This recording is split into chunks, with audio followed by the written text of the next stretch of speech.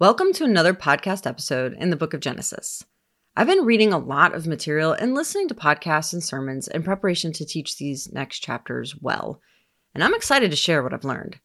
There's no shortage of thoughts on the story of Sodom and Gomorrah, and I suppose this podcast is yet one more to add to the collection of interpretations and retellings.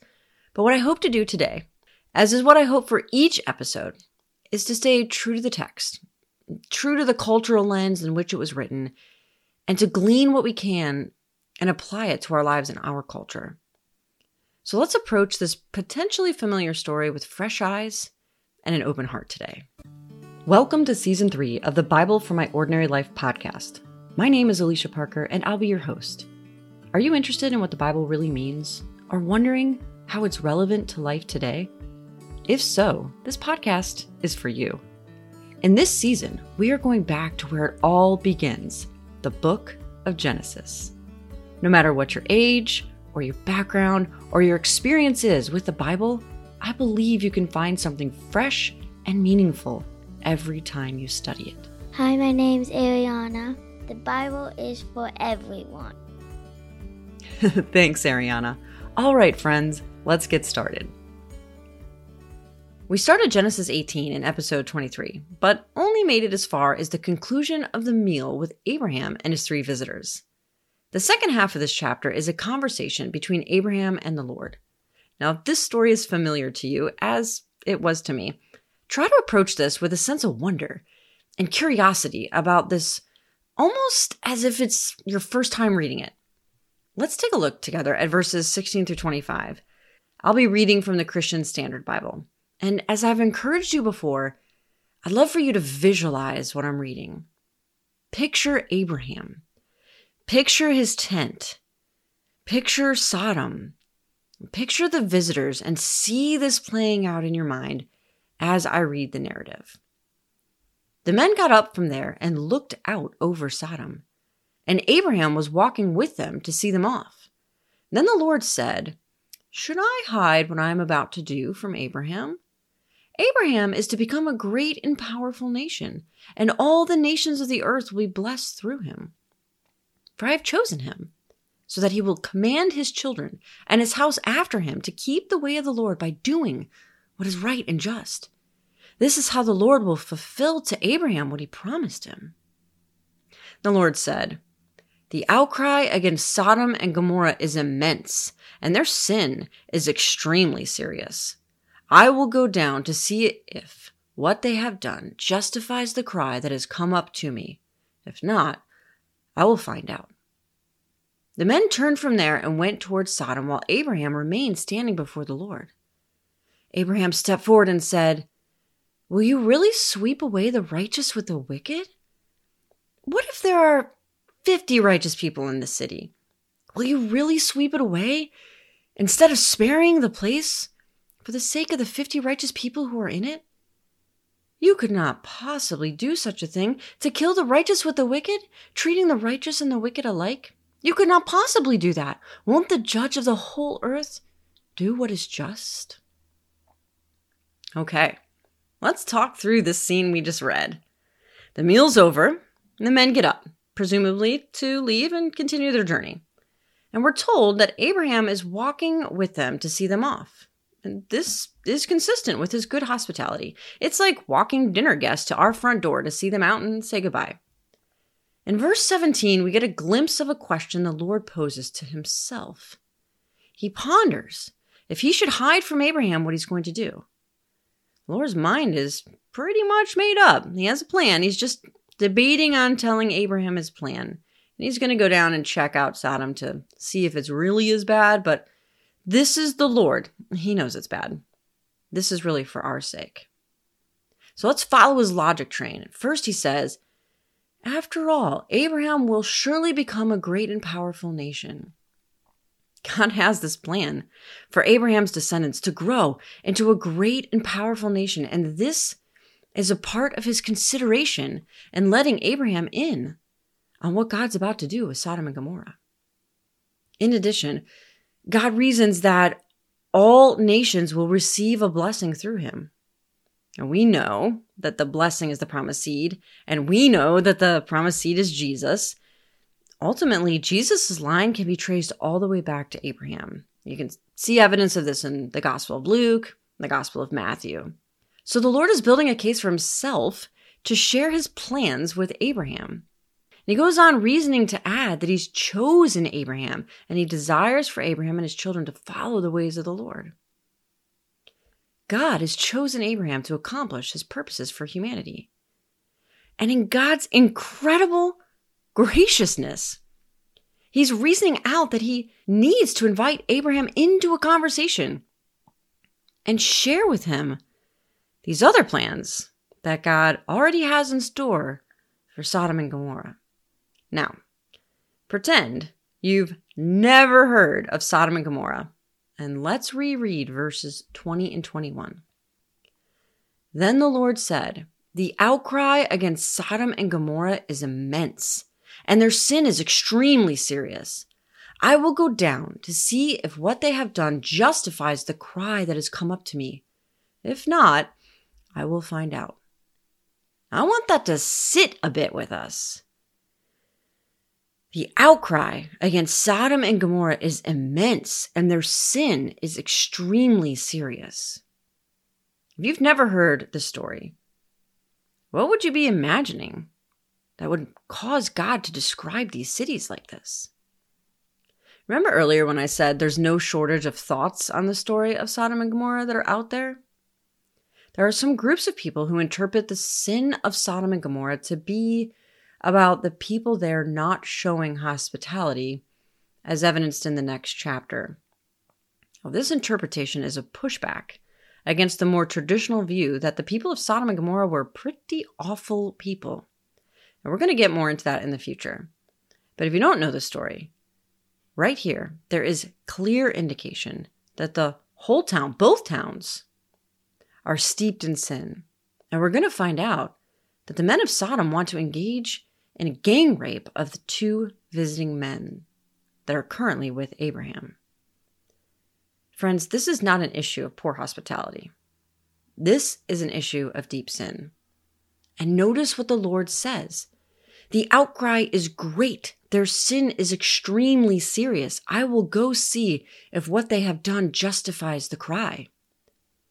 The Lord is hearing the cries of people who have been sinned against by the Sodomites and Gomorrites. It's so great and sounds so grievous that he's planning to go down and check it out and act on his inclination to destroy these wicked cities. So if you've seen arguments, or perhaps you've rethought your traditional understanding of the story, can I ask you to just be honest with the text? Would the Lord come down after hearing an outcry about sin if the sin was that they were not hospitable? Would the Lord consider destroying two entire cities for lack of hospitality? More on this in our next episode, but for now, let's keep going. We've looked at this internal dialogue the Lord has, and now the author of this narrative returns to a description of what is happening in the text. The two men, and again, these are angels disguised as men, but two of the three visitors turn and head toward Sodom, but Abraham is still standing before the Lord. Abraham now steps forward and engages in a dialogue with the Lord. And if you've read this before, you know that Abraham questions God about destroying these cities if there are still some righteous people to be found. He starts with 50 righteous, then asks about 45, then goes to 40, and how about 30? What about 20? And finally lands on 10. And each time, God agrees that if the proposed amount of people are found to be righteous, he will not destroy the cities. I want us to look at this back and forth dialogue through the lens of the themes we've been studying as we've read this book. We've been looking to see what we can learn about God's character and what we can learn about the character of humans. And so far today, we see that God is interested in involving Abraham and knowing his plans. He chooses Abraham. Then he shares plans and his intentions with Abraham. God desires partnership with us. He's personal. He's intimate. Let's take a look at how Abraham approaches this conversation. These are verses 23 through 25. Abraham stepped forward and said, "Will you really sweep away the righteous with the wicked? What if there are 50 righteous people in the city? Will you really sweep it away instead of sparing the place for the sake of 50 righteous people who are in it? You could not possibly do such a thing, to kill the righteous with the wicked, treating the righteous and the wicked alike. You could not possibly do that. Won't the judge of the whole earth do what is just?" Abraham's first question is to clarify if God will punish the righteous along with the wicked. And he poses the number 50. What if there are 50 righteous among them? And then he appeals to God's character. Surely you, judge of the earth, won't punish the righteous because of the wicked. Do you see what Abraham is doing here?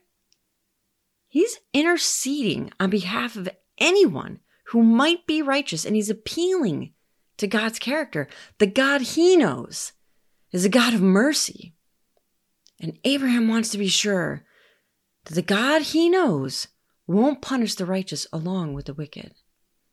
And so the Lord responds that if he finds 50 righteous in the city of Sodom, he will spare the entire city for the sake of those. And so maybe at this point, Abraham realizes 50 is pretty unlikely given what he knows of Sodom. And so he speaks up. This is verse 27. "Since I ventured to speak to my Lord, even though I am dust and ashes, suppose the 50 righteous lack 5. Will you destroy the whole city for lack of 5? Did you catch how humble Abraham is in the next question? He's approaching the Lord with complete recognition of who he, Abraham, is in comparison to who God is. He considers himself. He knows that he is but dust and ashes. And I know this version says 50 lack 5, but what he's asking about here is, what if there's only 45, 5 less than I originally posed? And the Lord responds again, "I will not destroy it if I find 45 there." Abraham then asks about 40, and God agrees to spare Sodom for 40. Abraham humbly continues to whittle it down. Here's the rest of the chapter, starting in verse 30. Then he said, "Let my Lord not be angry, and I will speak further. Suppose 30 are found there." He answered, "I will not do it if I find 30 there." Then he said, "Surely I have ventured to speak to my Lord. Suppose 20 are found there." He replied, "I will not destroy it on account of 20. And then he said, "Let my Lord not be angry, and I will speak one more time. Suppose 10 are found there." He answered, "I will not destroy it on account of 10. When the Lord finished speaking with Abraham, he departed, and Abraham returned to his place. Abraham continued to humbly intercede for whatever number of people that might possibly exist in Sodom who are righteous, all the way down to advocating for God's mercy on this entire wicked city, even if there were only 10 righteous people. And when the Lord agreed to save the city if 10 could be found, Abraham seemed satisfied, and he returned to his place. I think this persistence in Abraham is absolutely admirable. We're tracing the theme of human characteristics in our study of Genesis, and humans can be persistent, for good and for bad. Here, it's really amazing. Humans can also interact with God. And in that interaction, we see Abraham recognize who he is and recognize who God is. And humans have a sense of justice and fairness.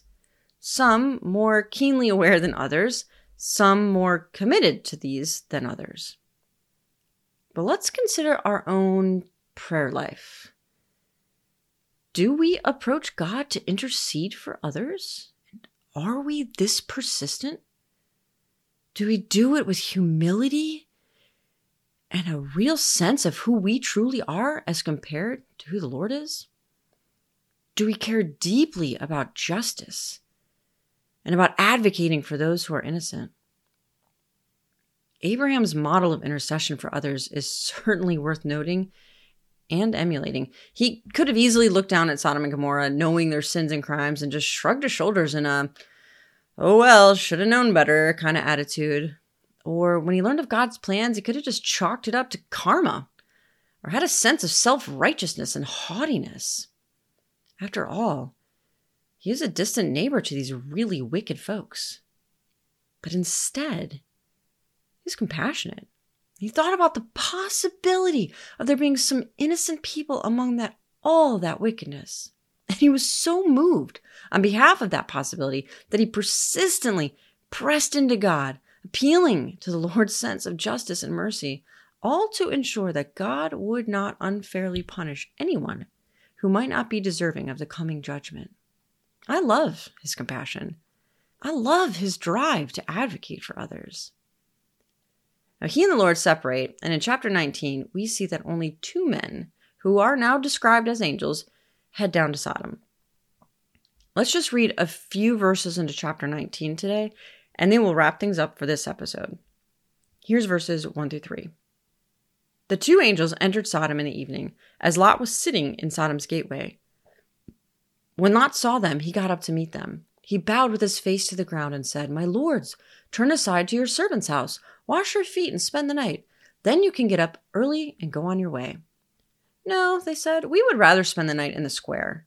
But he urged them so strongly that they followed him and went into his house. He prepared a feast and baked unleavened bread for them, and they ate. Do you remember Lot? This is Abraham's nephew, and it's been a minute since we've seen him in the story of Abraham, but he's still around. In fact, he's sitting at the gate of Sodom. Let's just think about the parallels between Abraham's greeting of his 3 visitors and Lot's greeting of these 2 visitors. We find Lot at the gate to Sodom, which, again, it's a really interesting point, and I'm going to circle back to it in the next episode so we can connect why Lot being at the gate is an important piece of Lot's journey. And like Abraham, Lot sees these visitors, so he gets up from the gate and he goes to meet them. He also, like Abraham, bows with his face to the ground, and he offers similar hospitality. He wants to host them for the night so they can rest, wash, and eat. The men declined at first, but Lot urged them. And remember Abraham's hurriedness and persistence in having his visitors stay for a meal? So Lot is also urging them and convincing them to stay in his home. And he offers them food and what is described in these verses as a feast. Now, you may know this, but this story is going to take a very ugly turn. We're not going there today. That'll be the focus of the next podcast in this series. So we'll pause here and let's wrap up with a few key points. First of all, God desires partnership and fellowship with us. Don't miss this. God had dinner with Abraham. That's awesome.